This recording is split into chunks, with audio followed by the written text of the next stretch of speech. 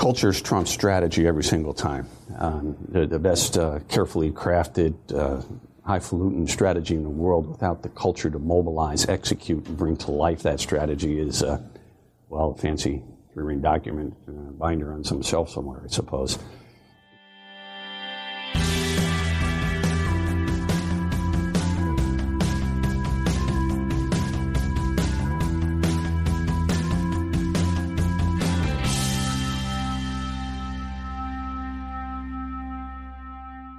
Welcome to The Unconventional Path, Secrets to Igniting Your Business with Bela and Mike.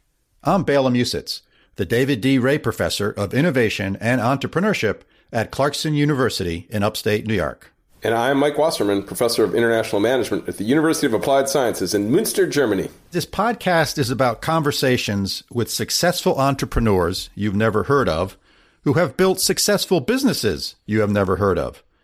Businesses and entrepreneurs that we can all identify with. In each episode, I think we try to capture and share the essence of how interesting people often take unconventional paths to build their businesses. So we decided to interview a wide range of business people that have found and taken unconventional paths in their careers. And what we hope to do is capture some lessons, advice, inspiration that'll help you attain your entrepreneurial goals. So join us for interesting conversations and discussions with what we think are really inspiring guests on how you can ignite your business by exploring some of the many less traveled, unconventional paths that lie ahead. So if you like the podcast, please tell your friends and give us a review on your favorite podcasting application. If you have suggestions or comments, we'd love to hear from you. Please send us an email at bela.and.mike@gmail.com. Thanks for listening.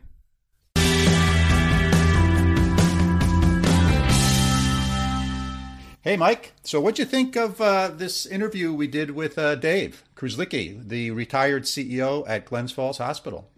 Bela, I thought it was great. The first important point that I saw was really the importance of breadth and visibility, the importance of being able to see the forest. This was a guy that had great vision and understanding of healthcare from a really high level, and he got that at a very young age. Yeah, I thought it was interesting. He talked about his first job gave him the foundation for understanding how the hospital works because he was sort of in operations, which is just a great foundation and overview of how an organization works and really understanding, because that's something you're really going to need if you're going to take on a larger responsible role.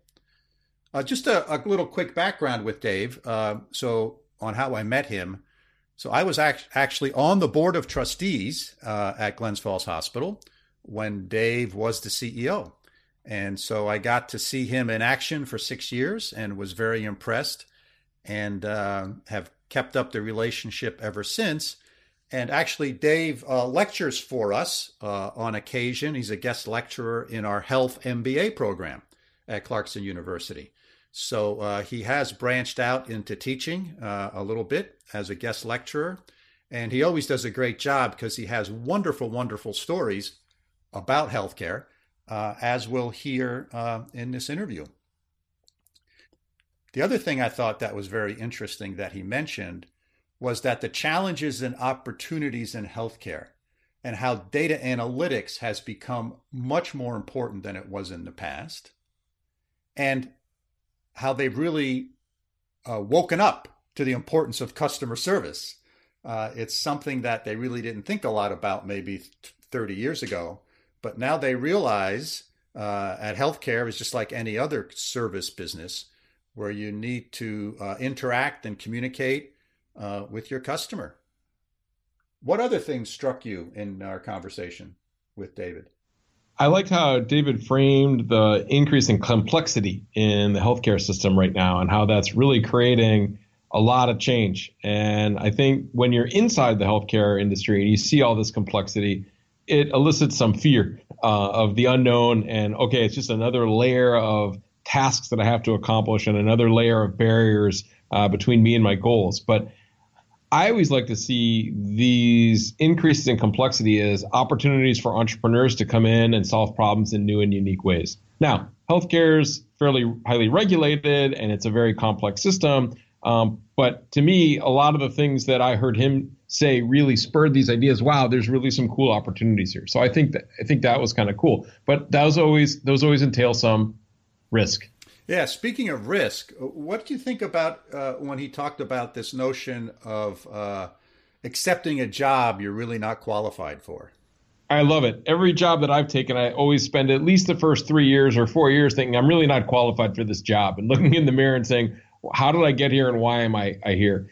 I think that that this ability to have the self-confidence to jump in with both feet to something that you are scared that you don't know enough about to do a good job is fantastic.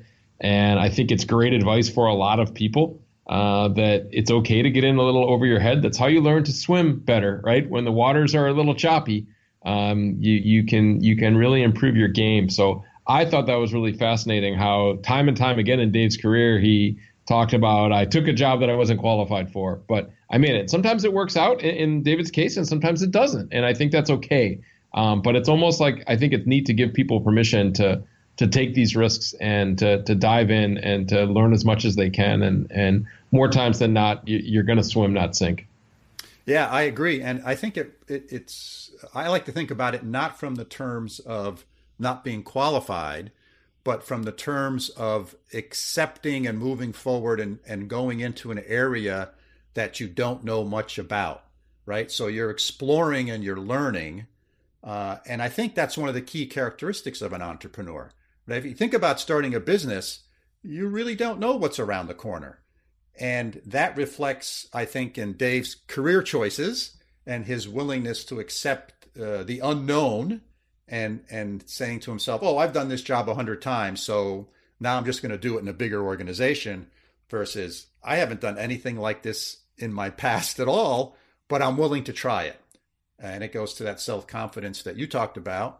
As well as, I think, this sort of mental attitude to say it's okay, and I want to explore that new opportunity. Yeah, humans are learners by nature, right? And the brain is elastic, and the brain can learn no matter how old you get, right? You're never too old to learn something new, and whether it's some knowledge in a content area or whether it's skills, how to do things.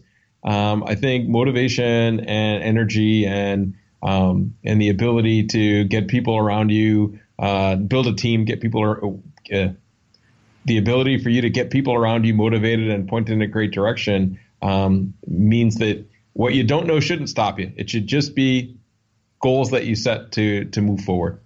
Yeah, I agree. So let's listen in to this interview I did with Dave, and hopefully you guys will enjoy it as much as I did.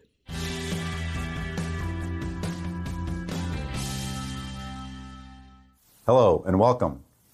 I'm Bela Musitz. My guest today is David Kruczlnicki, who is the retired CEO from Glens Falls Hospital. Welcome, David. Thank you, Bela. It's great to be here. So, David, if I recall, you started fairly early in your career at Glens Falls Hospital, almost as a pretty junior level person, and you worked your way up all the way to CEO. Tell me a little bit about that experience and path. Very true. I was there a long time, just shy of 35 years in total.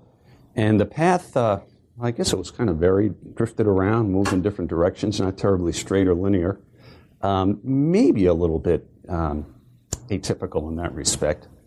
And I guess I have to say, too, it didn't follow a precise plan. Like a lot of career paths, it was subject to a constant process of learning, more than a little bit of good luck and fortitude at certain times. And it's been most enjoyable. When I initially secured my MBA, which was a really valuable credential, oddly enough, I was hired by Saratoga Hospital as their very first ever director of personnel, of which I knew nothing about. But if they were willing to take a shot with a kid that didn't know much about that field, but was committed to working hard, learning all the time, and doing everything within his capabilities to make a positive difference, I was too. And so we did that, and it was a fascinating year and a half of learning. Shortly after I was there, I had the opportunity to move up the road a little bit to Glens Falls. Actually, my mentor from my MBA program had some familiarity with people up there, made a connection. And I went up there and did what I was trained to do, actually, academically trained. Industrial engineering, management engineering, a lot of workflow studies and things like that, which was, in addition to learning about people, from the HR point of view, was probably the next best way to learn about how does the hospital work anyway. And the flow of EKGs to patient throughput from the ER to an inpatient unit and everything in between. Oh, what a wonderful education.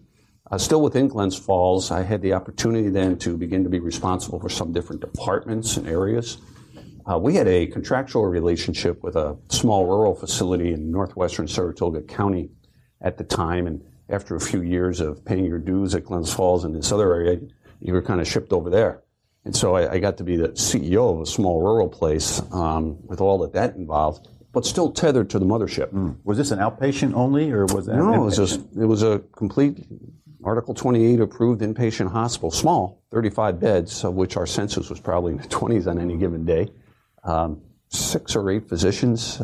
It's closed in the late 80s, like many hospitals have throughout the state. But at the time, it was fairly thriving, and you got to exercise and learn all about being the CEO in this little, somewhat microscopic laboratory, all the while running over the mountain to, what do I do now? What do I do now? And there were a lot of those.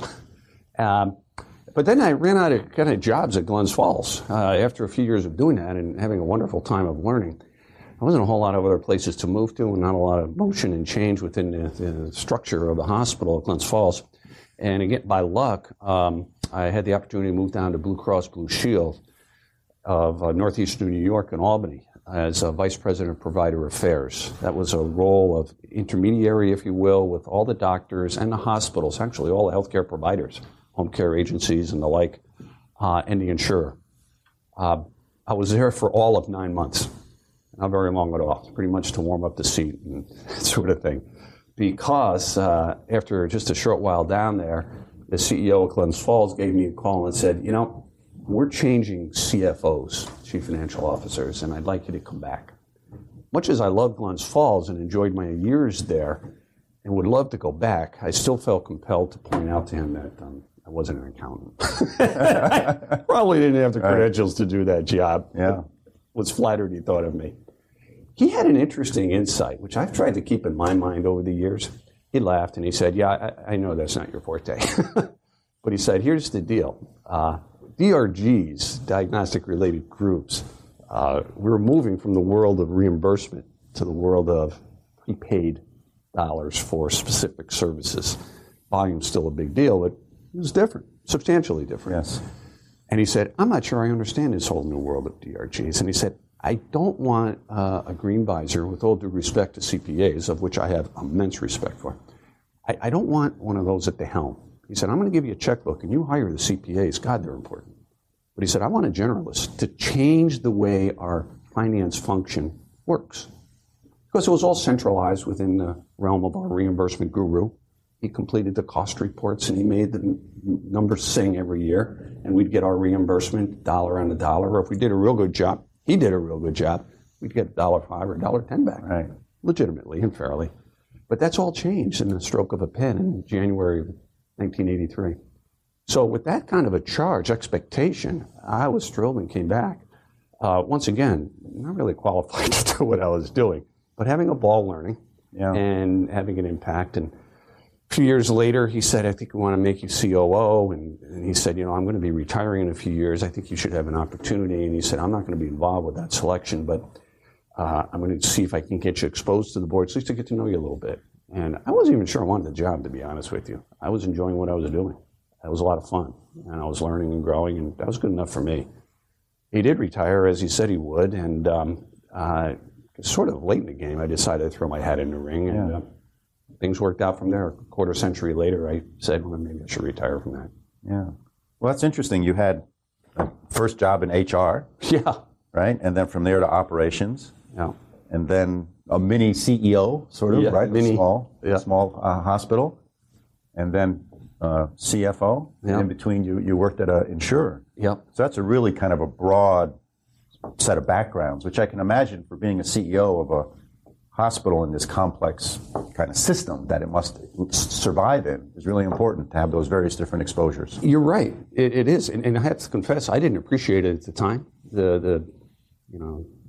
The benefit I was deriving by having those different exposures. But you're right. It was a tremendous learning experience and laid a nice platform or foundation for my years of leadership. Hence, that was good. And so over this period of time, how has the complexities of a hospital changed?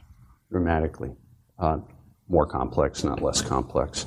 The factors and variables that go into the effective and efficient operation of a healthcare organization have just multiplied. Why?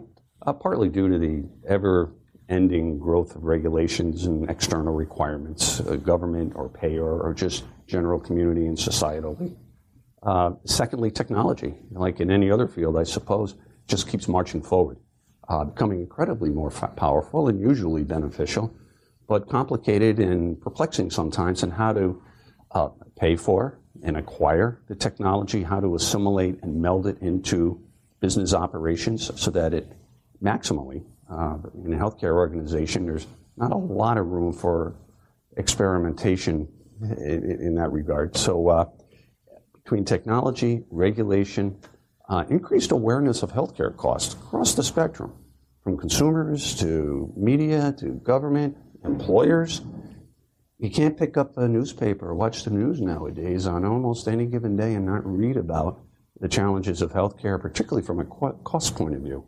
So it became more and more complex, but I have to say, more and more exciting and fascinating at the same time. It's a Rubik's Cube of all Rubik's Cubes. So Glens Falls Hospital serves probably thousands of square miles of catchment basin, I guess. Correct. And it's a rural hospital. And so how does that environment what kind of obligations does an environment like that present to you, particularly versus sort of more of an urban hospital where there's 5 or 6 hospitals within 10 miles of each other? Yep. Right? You're absolutely right. It is an atypical organization because of, by a fluke of geography, it is the largest healthcare organization between Albany and Montreal, Canada. We serve a very large geography, as you've mentioned. Our primary service area, which is defined as that healthcare provider that the majority of people in that geography go to. It's broken down by, it might be zip code or some other civil district, where they go to. And by that, our primary service area encompasses a little over 2,600 square miles. They're part of 5 counties: Warren, Washington County, Northern Saratoga, Essex, and Hamilton. Now, in truth, some of those areas are not an awful lot of people. Yeah. For all that expansive geography, our primary service area includes maybe 160,000 people approximately. In the summertime, tourist season, it grows substantially. But there are many urban hospitals of our scope and size and dimension that have that population within 15, 20 blocks of their building. So that did make a certain specialness about the place in terms of its responsibility and privilege to the community. It's all about access. How do we make our services most accessible to people when, in some instances, they're an hour and a half drive from the hospital? So as a result, over the years, we've purposefully moved a number of satellite programs out to facilities throughout the region we serve. We have some 28 different satellite facilities, part of Glens Falls Hospital, downtown Glens Falls, but scattered throughout those 2,600 square miles. 18 of those are physician practices or health centers. The remainder are lab draw stations, physical therapy, outposts, mental health and behavioral health programs and services, where oftentimes transportation is a real issue for the patients and the clients we serve. So we try to be as accessible as possible to that broad-ranging geography. The second aspect is that there's no hospital across town, as you mentioned. There's not a Saint something or other down the street that we can say, go down, knock on their door and say, you know what, we've looked at our obstetrical services every which way to Sunday, and we're just financially dying on that. And how about, instead of us both doing that, you do obstetrical, we'll do pediatrics. Can we rationalize our services so there's not much redundancy? We didn't have that opportunity because, again, by fluke of geography, we were it. We are the safety net for a huge, expansive geography. So from a governance level, from a management level, from a physician responsibility level, from a community level, responsibility for having a broad scope of services that are clinically, have high clinical integrity, that are quality, not just to be all things to all people, but it needs to be a broad safety net for people. I can remember an anecdote that in the summer of 1978, I'd only been at the hospital maybe a week. And the fellow I worked for reported to the president of the hospital. So this vice president who was my boss said, I'd really like to spend, a little time getting to know the president of the hospital. So I don't know about you, but, first week on a job, I was nervous and quite know my way around. And then we're going to go meet the top guy, a little nervous about that. So I can remember so vividly sitting at a table not dissimilar to this one, and we're kind of chatting away, and I'm trying to make conversation. He's asking about my background. In the midst of the conversation, a woman knocks on the door. And she says, excuse me, can I interrupt, Bill? She knew Bill. And she said, can I interrupt for just a second? And he said, oh, sure, come on in. He knew Mary. Her name was Mary.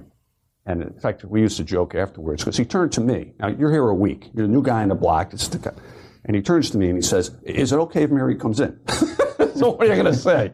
For a second, I thought, maybe I should tell Mary to get out. No. I think Mary can come right in. That'd be fine. Right. Mary had a scrap of paper. This is pre-smartphones and all the rest. And she pushed it across the table at Bill. And she said, Bill, I've been doing a little homework. Did you know that there's 7 people in our region that are on renal dialysis?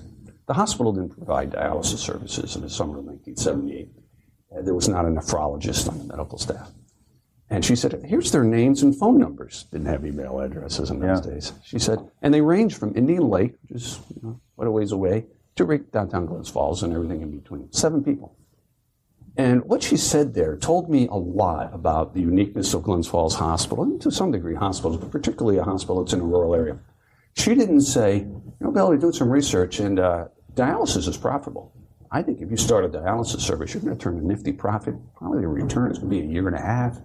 It's appealing. She didn't say, Bill, what a neat marketing opportunity. I can see the headlines now. Glens Falls Hospital grows again. Right. She didn't say, hey, Bill, what a neat feather in your cap. Bill Fillion leads a new program. She didn't say any of those things. She simply stood there and said, Bill, don't we have a responsibility to these people? Because if they don't come here, they're going to Albany or Burlington. In many cases, hour and a half, 2-hour drive, 2 times a week. You can't take a couple of weeks off from dialysis saying, I don't want to do it anymore. Every other day. And what he said, so that was her question, responsibility. I'm thinking, where in the marketing plan and the strategic plan and the financial performance does that fit? It's loud and clear. And Bill said, hey, you're right, Mary, I think we do. Make a long story a little bit longer, a year and a half later, we recruited our first nephrologist, first and only in those days. We converted a retired physician's office across the street from the ER into a dialysis center. And those 7 people were securing services there and avoiding the additional drive to Burlington, Vermont, or Albany. We haven't had the privilege to be able to do that on every single service across the board, but that's really been our North Star for 115 years, is what can we do that makes sense to be responsive to the community? Many urban hospitals, I'm not making light of what they do at all, but they have a little more flexibility in that regard. They can sit down with their neighbor across the street, albeit they may be a competitor, and at least say, how can we rationalize things here? I've always been there 35 years and 24 as CEO. I'm always looking for another place that's like us so I can kick their tires and learn from them. And it's hard to find one exactly like Glens Falls. The closest I've come to is in a town about an hour north of Kansas City, St. Joseph, Missouri. One hospital town, sort of a rural geography, similar population, and the struggle and benefit the same kind of challenges. So I think it makes us a better place. Yeah.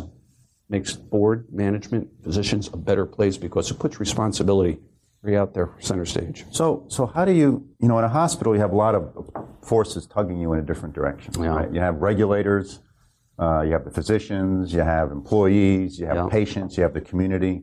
So strategically, when you come up with a decision of, are we going to provide this new service or not, that we think the community needs, how do you balance all those forces, particularly given the economics of what's going on? Yeah. So from a strategic perspective, as CEO, how do you approach a problem like that? I wish there were a logarithm or a formula we could simply just plug in some numbers and the answer would spit out at us. It's not quite that simple. We begin by trying to take an analytic viewpoint to the whole thing. We look at other providers that might provide that or a very similar service. We look at substitute services. Maybe a transportation service can provide the essential access without duplicating a service itself right here in Glens Falls and avoiding a lot of capital costs and other operating costs while still getting to the essence of delivering the service. We look at, frankly, the financial performance. We look at the opportunity for fundraising to help underwrite and subsidize a certain program or service that might be of particular appeal to the population or even a segment of the population. And then we sit down and we look at the menu and the array of other programs and services we provide and how many are financial gains and how many are financial losses. It's a fairly sizable list in the latter category. And we do our best subjective analysis. This is where community board comes in and weighs in heavily. And because that's where those kind of rationing, the word we don't always like to use in healthcare, but yeah, it happens. And that's where we make some of those rationing decisions. Fortunately, we've not had to do that too many times over the years. We've done it in the area of a pain management program. You and I had spoken about that. Yeah. You were on the board at that time. Yes. We did it with a patient transportation service. We, for a number of years, given that geography, had several vans and buses on the road that would transport patients to needed care, and we couldn't carry that any longer. Right. So we've had to belly up to that from time to time. It's as much subjective as it is quantitative. Yeah. So as CEO, you get involved in hiring individuals, Yep. building the team. Yep. So what are some of the characteristics you look for when you're trying to fill out a team of either people who report directly to you or further on within the organization? Yeah, I have a list of 10 or so that are really, really essential. So part of those have to do with abilities and talents and knowledge base. Some of those simply have to do with one's character and attitude. And they might be not terribly dissimilar from any business organization, actually, to tell you the truth. When we're looking for an executive as a leader, we first look to see if the person knows and understands the difference between management and leadership. They are different. They're very, very closely tied to one another. There's a lot of crosswalk between the two as well. But they are a little bit different. And we want to be sure an executive is able to understand and apply the best discipline of both of those. We also look for someone that's able to apply analytic skills. You were asking earlier about changes in healthcare delivery. That's a big one that I've seen over the years. The need for some sophisticated understanding of analytics is more pronounced today than I've ever seen it before. Partly because the tools are available for us to look at problems through that lens that maybe we didn't have those tools years ago. Another reason might be because so many of the challenges, whether they're rationing challenges or otherwise, are enormously complex, and analytic tools help us wade through that and dissect those variables so we can understand them better, weigh them better, and come out to a better decision in the end. But analytic skills and disciplined decision-making in terms of focus on that deductive reasoning that comes from analytics skills is essential. Another one has to do with communication skills, because a healthcare organization is basically people. I remind, for 24 years, reminded new employees at orientation, which I attended every month, and I got lots of cards and letters from patients and family members, many, and 99% of them are a delight and honor to read. 1% is real tough to read. But I've never received, in all the hundreds, probably thousands of cards and letters I've gotten, never gotten one that said, "Dear Dave, last week my life changed. I was told by my doctor that I had cancer on Tuesday. Wednesday I met my medical oncologist. My treatments began on Thursday. That radiation therapy unit you have in the cancer center is really slick. Glad we have it." Nobody's ever written me a letter like that. Nobody said, "I had a heart attack last week. My life changed. 1 hour I was walking along okay. 3 hours later I'm in your cath lab. Just before they began the procedure, I made a point to look around the room, and man, that sophisticated technology is impressive. Glad we have it." Mm-hmm. I never got that card either. What I do get every day is, "I was diagnosed with cancer last week. I was frightened like I've never been frightened before. When I walked into your cancer center, I felt compassion, I felt cared for, I felt I was safe." Those are the human experiences that is all about. And that's why communication's on my short list of what we look for in executives. Because if one can't communicate, it begins with listening. It's the first and most important communication skills by my bias. That's absolutely required.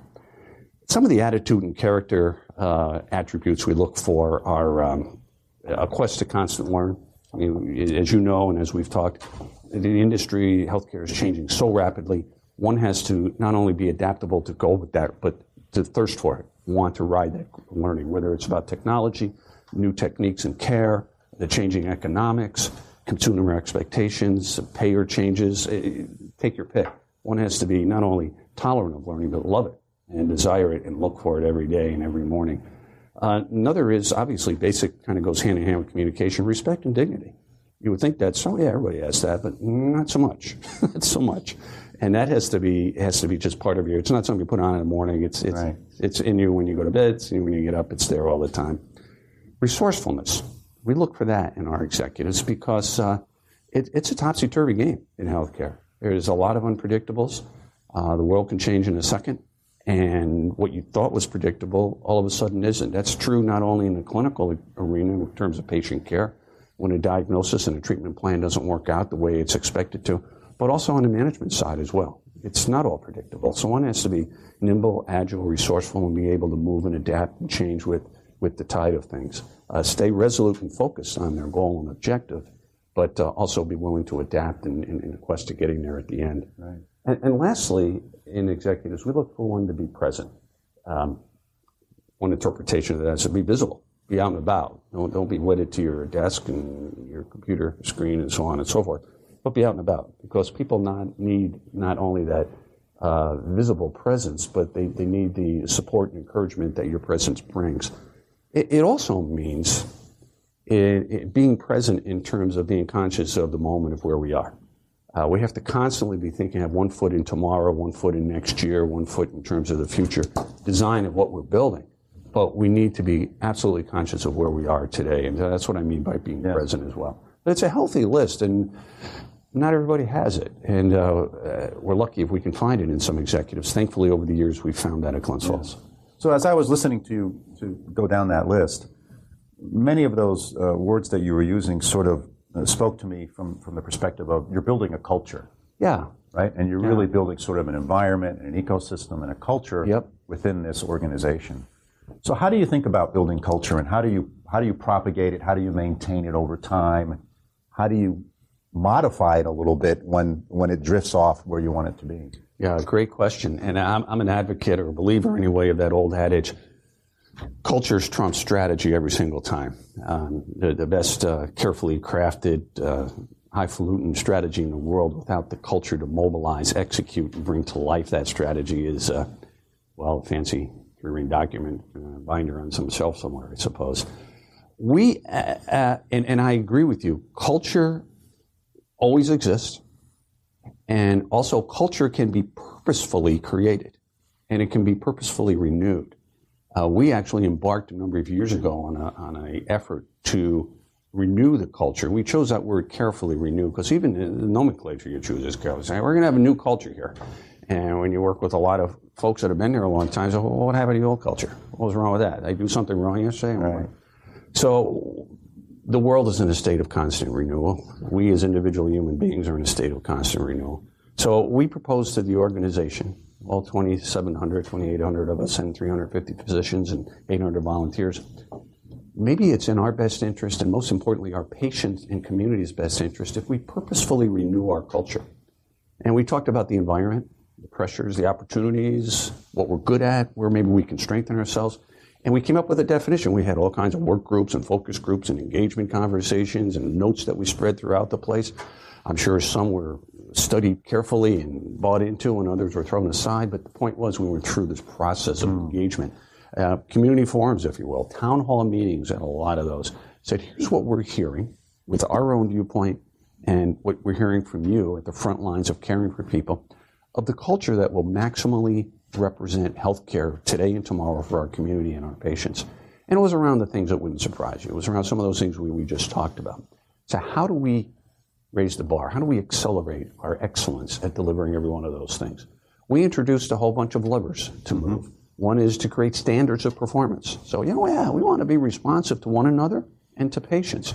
Where do we find responsiveness? Well, being nice to people, reading people by their name, answering the telephone when they call, getting back to them. So we started measuring those simple little things. How often do we created secret shoppers? And we go through the hospital. Employees, hire people to do it. Employees that on their breaks and so forth, go around secret shop. And say, I went through the EKG department. Nobody said hello. Nobody said hello. And I sat in the lobby and I watched people come in and sign up for their blood test, and nobody said hello. So we would sit down with them and say, how does it feel to you if you walked in, you were scared and frightened? So that wouldn't feel so good. But it becomes second nature because we do it thousands of times a day. So we'd role play, we'd work through it, and that department would start saying, "Good morning, Mrs. Jones, my name is whatever," and so forth. Rudimentary, basic blocking and tackling. We do it department by department. We communicate forever. We created at the backside celebrations. I mean, we always had reward and recognition programs like every organization does. But we lasered in on these kinds of standards of performance expectations and the measurements. So when a department answered the phone on the first 3 rings, 100% of the time over the course of a month, we had a party. Yeah. We celebrated that. And the folks in the ER are glad that the people in the lab answered in 3 rings because it was important to them because they had a line of patients.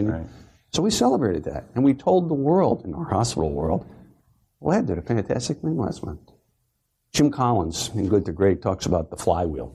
And what we did in our little corner of the world in Glens Falls, New York, is try to get that flywheel of culture turning. Yes. And it's a constant, never-ending quest. I'd like to tell you that it catches, and then you could sit back and say, yeah, but it doesn't. You're turning it all the time. Yeah.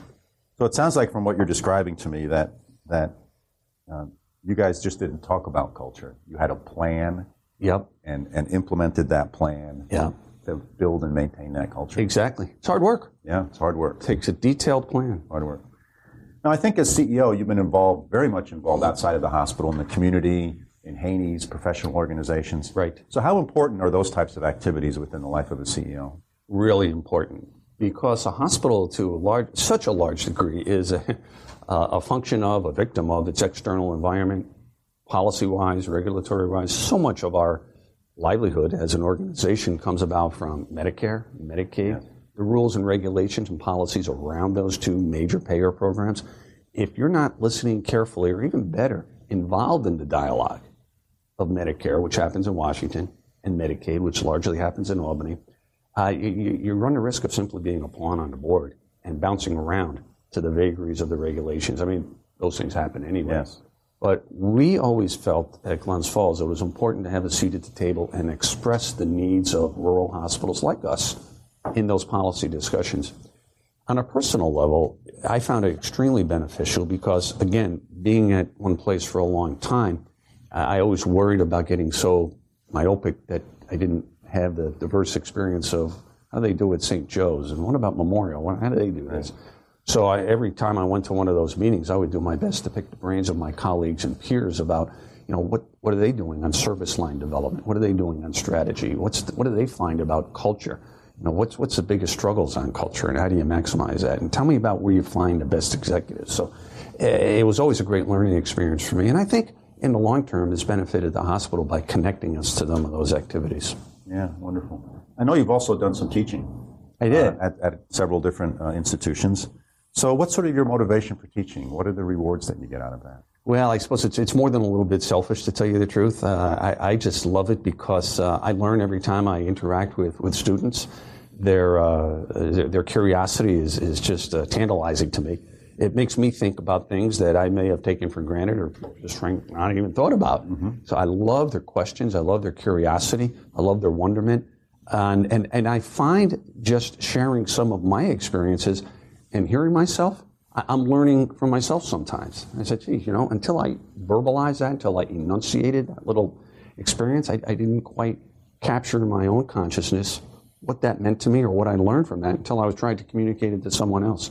So from the selfish point of view, I find it stimulating and just plain old lot of fun.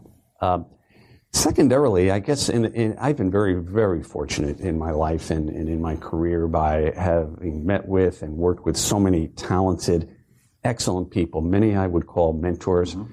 and in one small way, as an expression of, I guess, gratitude to the universe, it's a little way to give back. Yeah. If I can help a person looking to advance in this field, as I have been helped by others, seems like only the right thing to do. Yeah, that's wonderful. Well, thank you very much for taking the time to come down here and chat with me, David. I've enjoyed it. Yeah. Thank you, Bailey. Thank you.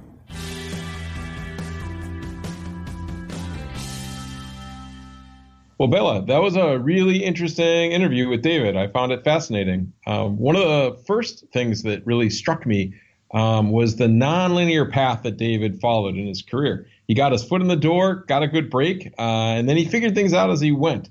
It's often said that you should follow your passion, but I think a lot of people, especially just starting out in their career, don't know what that passion is, and they're waiting for it to strike and say, here's my passion.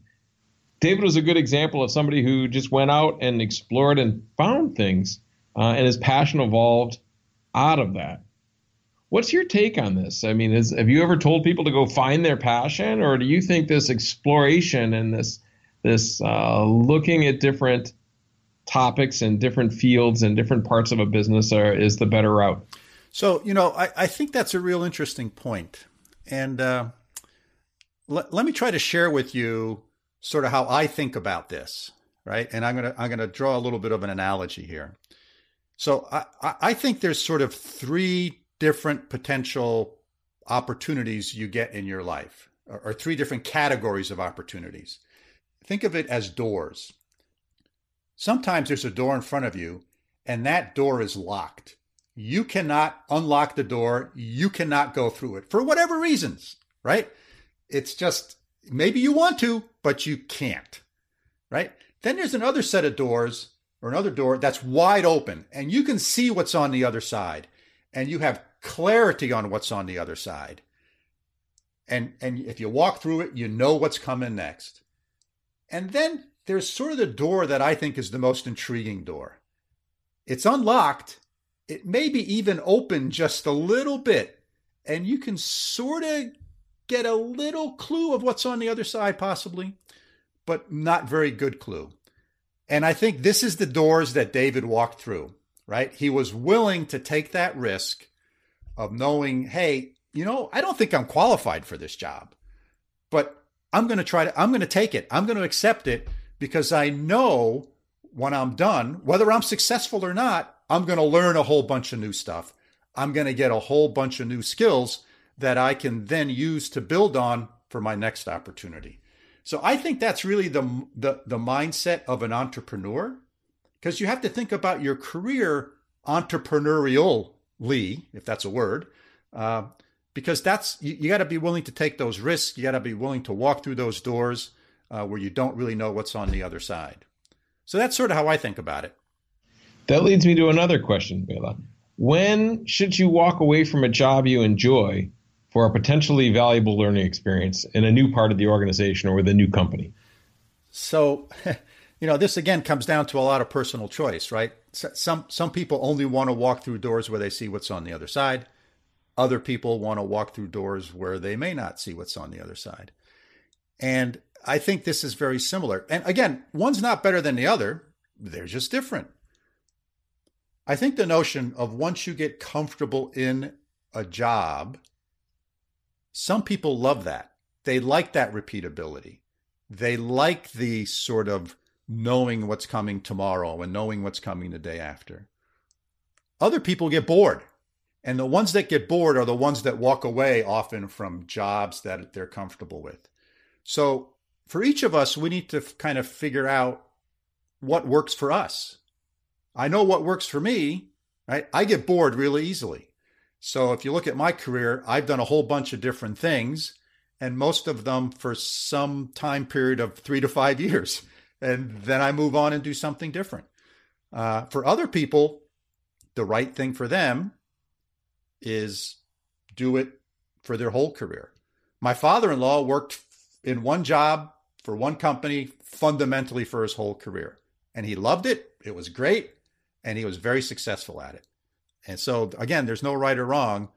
But I think one of the interesting things with David was his willingness to try jobs that he thought he was unqualified for and to walk away from something he thought he was doing well to go try something new.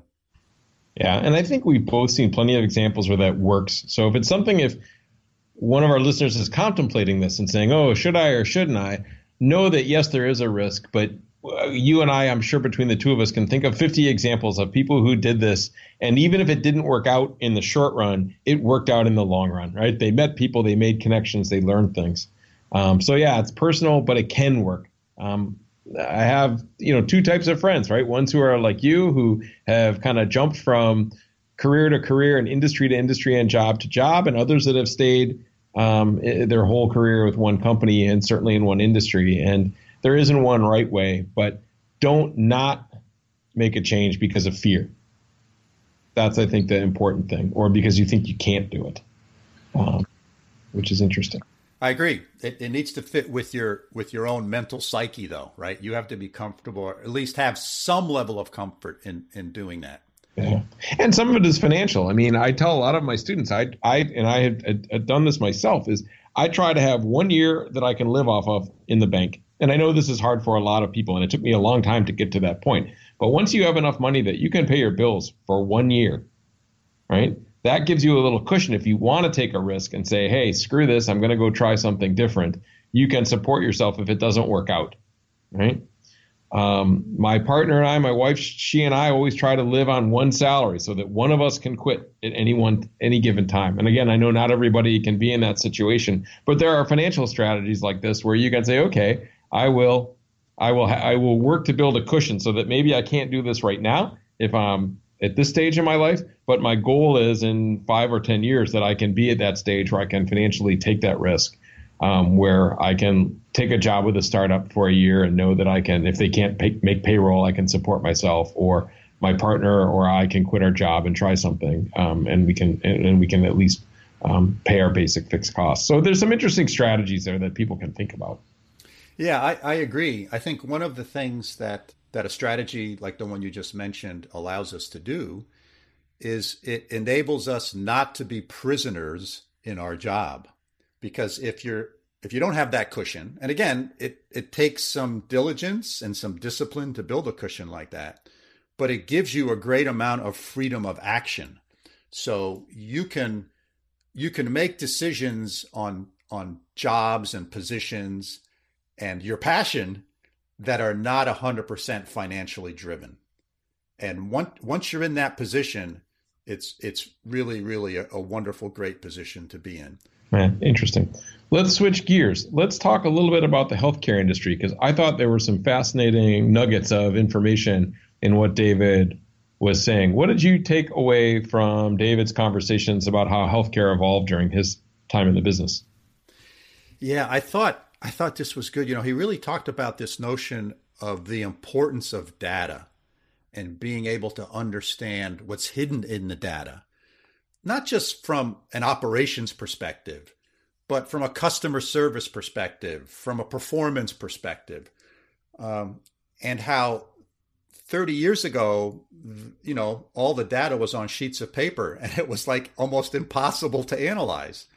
And nowadays, they're collecting all sorts of data, and having the skill set to be able to analyze that data is a very, very basic fundamental skill set that he said he was looking for in new employees, if you remember. When he talked about this notion of what does he look for when he's hiring people, that was front and center. This ability to understand data and understand how to utilize it to improve the operations and efficiency and effectiveness and efficacy of the healthcare is really, really important.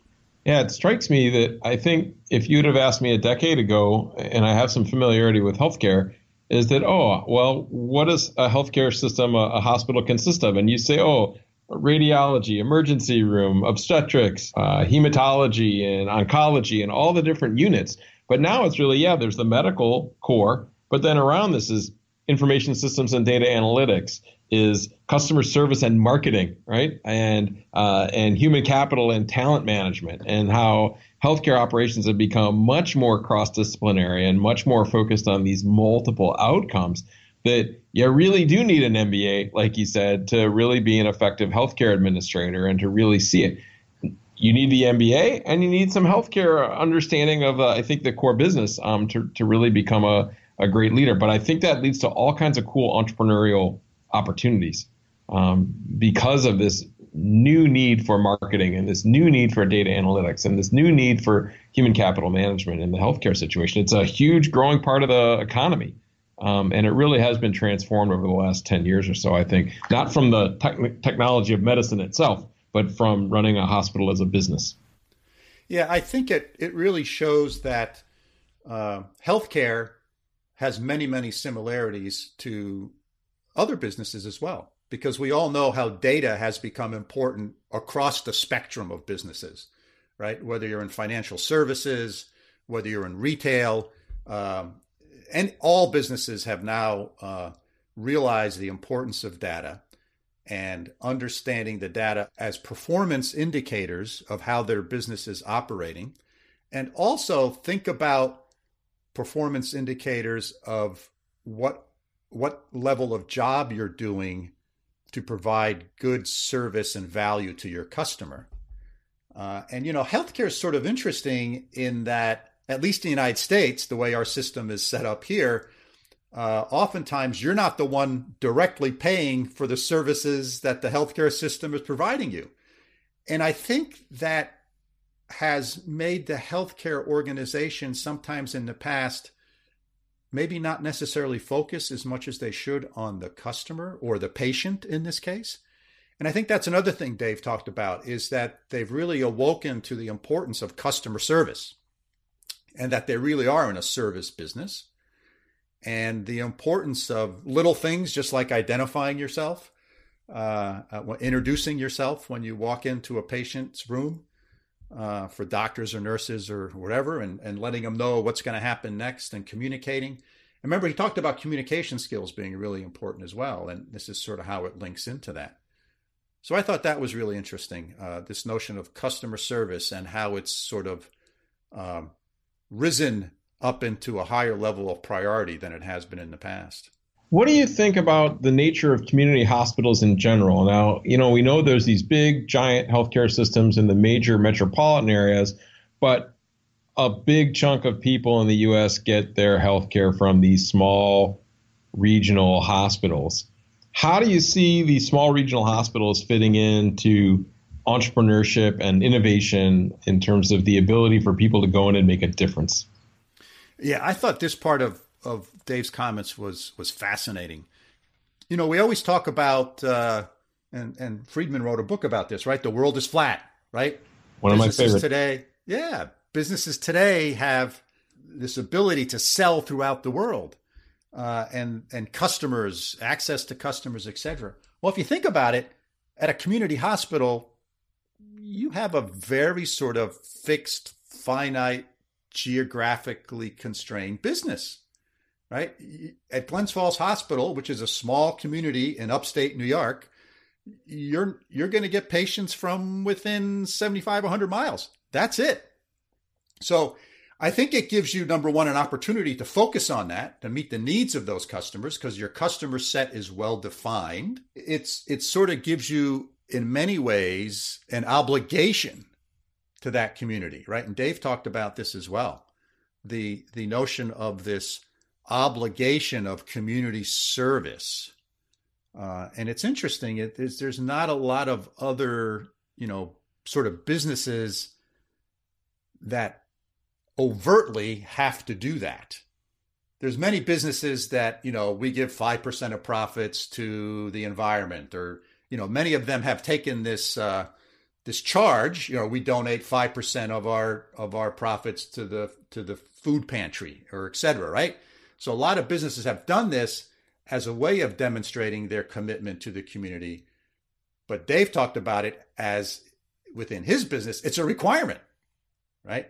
And he gave that great example of when someone walked into his office and said, hey, there's 5 people in our community that have to drive an hour and a half each way 3 times a week to go on kidney dialysis, because we don't provide that here at Glens Falls Hospital. So they have to drive to Albany. And this notion of saying, you know what, we as a community hospital need to provide that service. And that's the most important thing. And the profit, and whether we make money at it or not, is important, but it's not as critical as you might think, right? So I just thought balancing this sort of community service profitability equation is certainly another level of complexity that a business, like many community-focused businesses have, not-for-profits have that, right? So it's not unusual, but it's certainly not one that I totally understood before I was on the board, and I got to see it, many examples of it, and conversations at the board. Are we going to provide this service? Are we not going to provide this service? So it's really interesting. It's a nice look into decision making when you are a small regional business, in that, for big companies, corporate social responsibility is often an afterthought. It's a tack on, it's an add on. It's, we're going to do this with this profit. And if you can start to make decisions about the community wrapped into your core mission and your core strategies, and you can see it as an integrated whole, I think you lead to win-win outcomes. You have a healthier, happier community base, more satisfaction, more people willing to come to your hospital and partake of your services. I think the employees see what you're committed to, and they're willing to go the extra mile. And I think the stakeholders, ultimately the shareholders or the community owners, see that, this is a commitment. So I think this is a long-term view that really is appropriate and important for, I think, all entrepreneurs who are embedded in a community to think about. It's great stuff. And as you were saying that, Mike, it got me to thinking about what this enables you to do is really build that community and that feeling of family, I'll use that word, or community. And that's when people are willing to do things because they feel like they belong, right? They belong to something, and they identify with this organization or this community. And when something happens to other members of that community, they're willing to step up.